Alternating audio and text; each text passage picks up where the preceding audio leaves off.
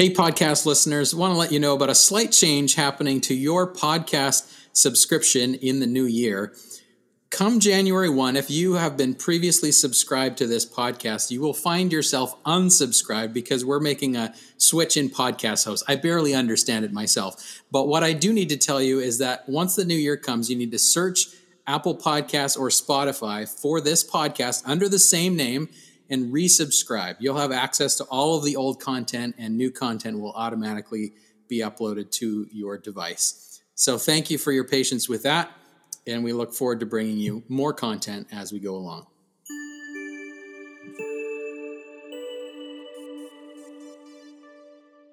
What is it that brings you joy?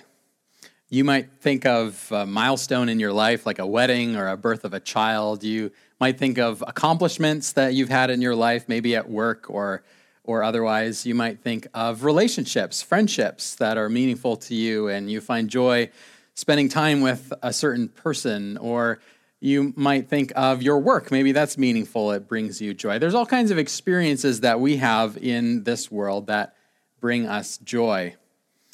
Now, on this third Sunday of Advent, joy is the theme of the week, and so it causes us to think a little bit about what true joy is. Now, you'll remember that as we've jumped into Advent, we've reminded ourselves that sometimes the way that we celebrate Christmas is actually not very deep. It's actually pretty shallow and actually doesn't go deep enough to the hard realities of life. And Advent actually reminds us of those hard realities in the darkness of the world and contrasts it with the light of Christ. That's why we're slowly lighting these candles each week as we build up to the arrival of Christ. So as we think about joy this week, we want to remember that true joy is found in Jesus. In contrast to kind of the fake joy that we throw around these days, Jesus brings true and lasting joy. You know, it's actually kind of hard, as I said last week, when someone is really struggling at Christmas time and all they keep hearing is, hey, you should be merry, you should be joyful, you should be happy right now because it's Christmas. And sometimes that just doesn't sink deep enough because we can't manufacture that true kind of joy. So today, what I want to do is talk about 3 ways that we can build joy in our lives. 3 ways that we can understand joy and 3 ways that we can build it. Three ideas and then 3 postures that will help us to experience this in a real kind of way. So the first one is that true joy is a gift. True joy is a gift. The kind of self-help kind of joy can actually be defeating because we can't manufacture it on our own. Like, think about when you're having a really bad day and someone comes around and says, you should really be feeling happy right now. Right, you can try and pull yourself out of the depths of the sorrow or whatever it is that you're feeling, but it only lasts for a few moments because we can't produce happiness on our own. Joy is actually something that's given to us. We see this in various places throughout the scripture. The first is in Galatians 5. We read that the fruit of the Spirit is love, joy, peace, patience, kindness, goodness, faithfulness, gentleness, and self-control. This tells us that joy is a fruit of the Spirit. It's not the fruit of us trying really hard to be joyful. It's kind of like if you planted an apple tree in your yard and you tended to this tree and you watched it grow and you waited the requisite number of years until it was ready to produce fruit. And as it was ready to produce fruit, what is it that you're expecting? You're expecting apples to grow. So if all of a sudden your apple tree starts to grow oranges, you will think there's something wrong with this tree. It's an apple tree. It should be producing something in line with its character, in line with its nature. It should produce the fruit that it's designed to produce. And it's the same thing for us as Christians. As we grow and as we put our roots down into the soil and we draw nutrients from the Word of God and from spiritual disciplines such as prayer, and as we exist in community with other believers, we grow to become strong. And what's produced in us, it's things like joy. It's a gift that the Spirit produces in us. We read about this gift in 1 John chapter 1 as well. John is writing about Jesus and about his experience with Jesus and telling them that we've seen Jesus and this is why we write to you. He starts his letter by saying, this is that which was from the beginning, which we have heard, which we have seen with our eyes, which we have looked at and which our hands have touched. This we proclaim concerning the word of life. This is Jesus. The life appeared, we have seen it and testified to it, and we proclaim to you the eternal life which was with the Father and has appeared to us. We proclaim to you what we have seen and heard, so that you may also have fellowship with us. And our fellowship is with the Father and with his Son, Jesus Christ. We write this to you, why?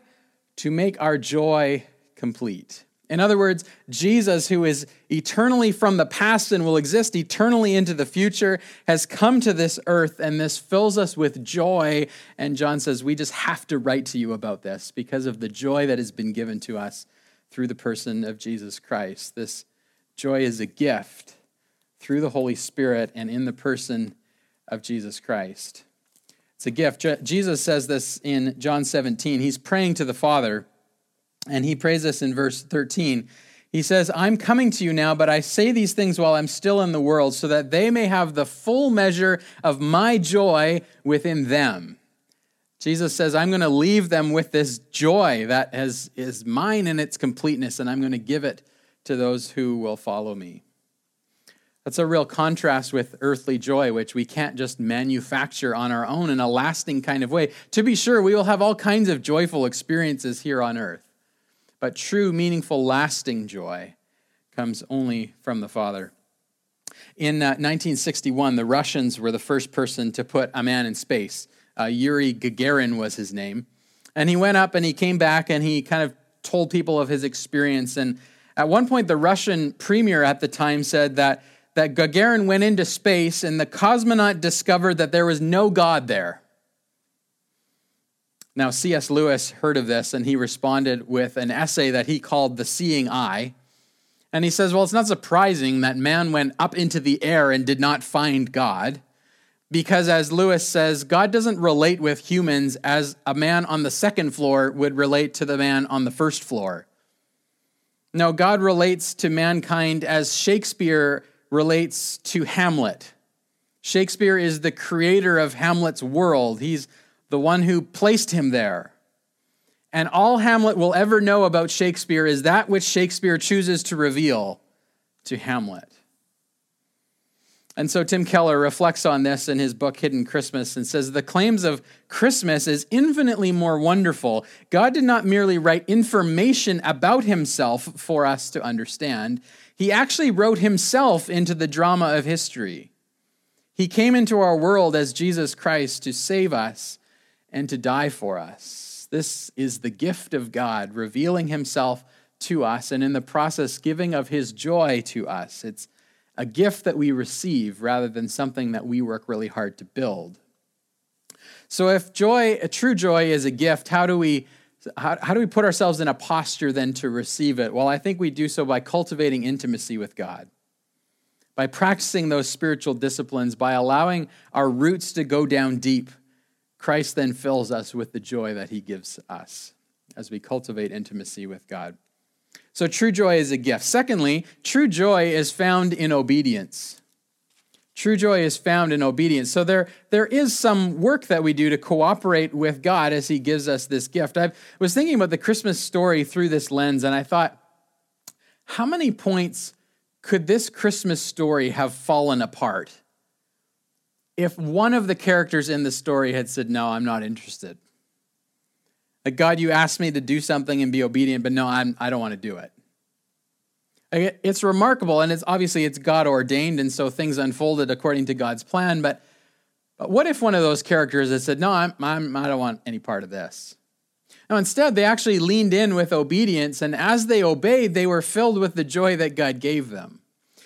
Some examples we could look at. Mary's the first one. She's told she's pregnant, and she's conceived by the Holy Spirit, which is enough to blow your mind. And she's initially kind of questioning this, but she gets to the point where she says, okay, I'm in. And she actually sings this song that we have recorded in Luke chapter 1, starting in verse 46. She says, my soul glorifies the Lord, and my spirit rejoices in God my Savior, for he has been mindful of the humble state of his servant. From now on, all generations will call me blessed, for the mighty one has done great things for me. Holy is his name. His mercy extends to those who fear him from generation to generation. He has performed mighty deeds with his arm. He has scattered those who are proud in their inmost thought. He has brought down rulers from their thrones, but has lifted up the humble. He has filled the hungry with good things, but has sent the rich away empty. He has helped his servant Israel, remembering to be merciful to Abraham and his descendants forever, just as he promised our ancestors. Mary looks at all of what God was doing and says, I can't help but rejoice. I'm full of joy because of what God is doing. Joseph was the same initially when he finds out that Mary's pregnant. He's a noble guy, but he's going to divorce her quietly. And God says, no, you need to go ahead with this because this is my work. And we don't read of Joseph's joy, but just imagine as he watched Jesus grow up, the joy that would have filled his heart. Or the shepherds, they hear this message from the angels, go see this child that's been born. And what's their response? Luke 2:15, when the angels had left them and gone into heaven, the shepherds said to one another, let's go to Bethlehem and see this thing that has happened, which the Lord has told us about. So they hurried off and found Mary and Joseph and the baby who was lying in the manger. When they had seen him, they spread the word concerning what had been told them about this child, and all who heard about it were amazed at what the shepherds said to them. But Mary treasured up all these things and pondered them in her heart. The shepherds returned, glorifying and praising God for all the things they had seen and heard, which are just as they had been told. They are filled with joy when they saw what God had told them to go and see. Or Simeon and Anna, these are two older folks waiting to see the Messiah before they died. Simeon sees Jesus and takes him in his arms and praises God, saying, Sovereign Lord, as you've promised, you may now dismiss your servant in peace. For my eyes have seen your salvation, which you prepared in the sight of all nations, a light for revelation to the Gentiles and the glory of your people Israel. And Anna, further on in verse 38 of Luke 2, says, coming up at that very moment, she gave thanks to God and spoke about the child to all who were looking forward to the redemption of Jerusalem. There was joy in their submission to God and what they had seen. Or the wise men would be our last example. They follow this star, make this long journey, and when they finally reach their destination, verse 10, when they saw, of Matthew 2, when they saw the star, they were overjoyed. Now, that's actually a tame English translation. The Greek actually gives us this. They rejoiced with exceedingly great joy. Like they were so joyful because they had found this baby who had come to be king. And on coming to the house, they saw the child with his mother Mary, and they bowed down and worshiped him. They opened their treasures and presented him with gifts of gold, frankincense, and myrrh, gifts fit for a king. Joy is produced as we submit to the Lord and as we follow him. We see this in John 15. Jesus would teach this later on in his life. Starting in verse 9, he says, as the Father has loved me, so I have loved you. Now remain in my love. If you keep my commands, you will remain in my love, just as I kept my Father's command and remain in his love. I have told you this so that my joy may be in you and that your joy might be complete. So how is our joy complete? Our joy is complete by remaining in the Lord, which means following his commands. The greatest of these commands is to love one another. He carries on by saying, my command is this, love each other as I've told you, or as I've loved you. Greater love has no one than this, to lay down one's life for one's friends. So joy is complete as we surrender to God in obedience. So what's the posture we need to take to experience this joy? It's to submit to Jesus' leadership, to submit to him, to obey him. And there's been many people that I've talked to over the years that as they obey Christ, even in ways that are costly to them, they say, I'm experiencing a joy as I follow the Lord. This is costing me, this obedience is costing me in this way or this way, but I'm experiencing joy and peace because I'm following him. So true joy is a gift, and true joy is found in obedience. Thirdly, I want to say this, true joy is always available. It's always available. Now, there are some difficult things, of course, that we face in this life. And I think all of us are tired of some of the circumstances we're in, right? The pandemic continues to drag on, and we continue to talk about masks and vaccines and variants and public health orders, and all of this is so draining. It can easily rob us of joy, but the true joy that Jesus offers is available even in the midst of all of that. James says, consider it pure joy, my brothers and sisters, when you face trials of many kinds, because you know the testing of your faith produces perseverance. Let perseverance finish its work so you may be mature and complete, not lacking anything. So there's joy to be found in the fact that I'm walking through this trial, and yet something is happening within me where the Spirit is developing my character so that I will be mature and actually not lacking anything. And in that I find joy. Peter writes something similar in 1 Peter. He's just written about the salvation that is offered to us through Jesus. And he says, in all of this you greatly rejoice, though for a little while you may have to suffer grief and all kinds of trials. These have come so that the proven genuineness of your faith, of greater worth than gold, which perishes even though refined by fire, may result in praise, glory, and honor when Jesus Christ is revealed. Though you have not seen him, you love him. And even though you don't see him now, you believe and are filled with an inexpressible and glorious joy. For you are receiving the end result of your faith, the salvation of your souls. This gift of God of salvation brings us inexpressible and glorious joy, even though we walk through difficulty. Now remember, Advent is a season of anticipation and waiting, anticipating that Christ will come again. And so this future glory that will be ours actually produces joy in the present. Paul says in Romans 8, I consider that our present sufferings are not worth comparing with the glory that will be revealed in us. Or Jesus says in John chapter 16, in verse 22, he says, so with you, now is your time of grief, but I will see you again, and you will rejoice, and no one will take away your joy. This knowledge that one day we will see Jesus again face to face and spend eternity with him fills us with joy, even in the present difficulty. See, true joy isn't dependent on temporary circumstances because it's linked to an eternal kingdom. That's why our joy can transcend our circumstances. The author of Hebrews understood this and understood that Jesus went through this very same thing. In Hebrews 12, he says, let us run our race with perseverance, the race marked out for us, fixing our eyes on Jesus, the author and perfecter of our faith, who for the joy set before him endured the cross, scorning its shame, and sat down at the right hand of the throne of God. Consider him who endured such opposition from sinners, so you will not grow weary and lose heart. Jesus had the end in mind. Even as he went to the cross, he knew there is going to be the joy of resurrection, the joy of redemption and reconciliation with all mankind at the end of this journey. And so I will walk through it, even though it's hard. Rob Reamer says, too often we ask the wrong questions in times of difficulty. We ask the question, why?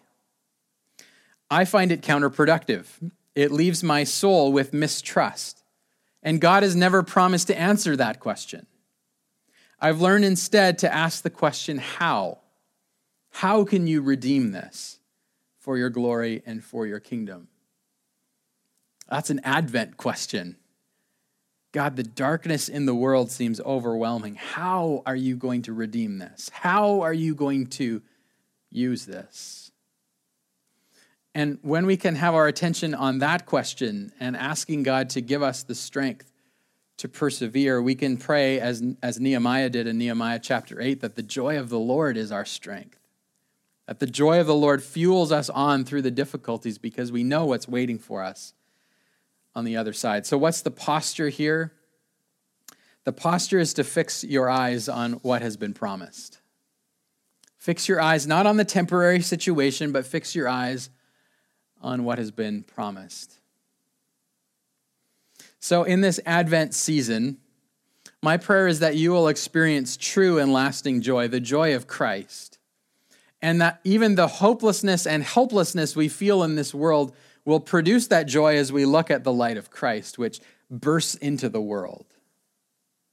Amidst the hustle and the bustle and the pseudo-joy that we celebrate this time of year, seek the real thing. True joy that is found in Jesus. There's a quote from Gandalf in The Lord of the Rings. I'm not a huge Lord of the Rings fan. This may be my first sermon reference to The Lord of the Rings, but it's a wonderful one. There's a point near the end of these books where he's experiencing this weight of the world on his shoulders, and he laughs in the midst of all of that. And it's revealed that despite the care and the sorrow that he's experiencing, underneath it is, he says, a great joy, a fountain of mirth, enough to set a kingdom laughing, were it to gush forth. So my prayer for you is that you would experience this deep joy in the depths of your soul, despite the other things that maybe weigh you down. May Jesus make that a reality for you this season. Let's pray. Lord Jesus, we thank you that you have come into this world and that you are coming again. We thank you that you give us your joy, that our joy may be complete in you. May we recognize where our joy is actually a kind of pseudo-joy, an earthly joy that isn't deep enough. May we replace that with the joy that you give as we receive it as a gift from you, as we obey you, and as we look to what you have promised. We thank you for this time of year which reminds us of these things, and we pray that that joy would sink deep in our hearts. We pray this in Jesus' name. Amen.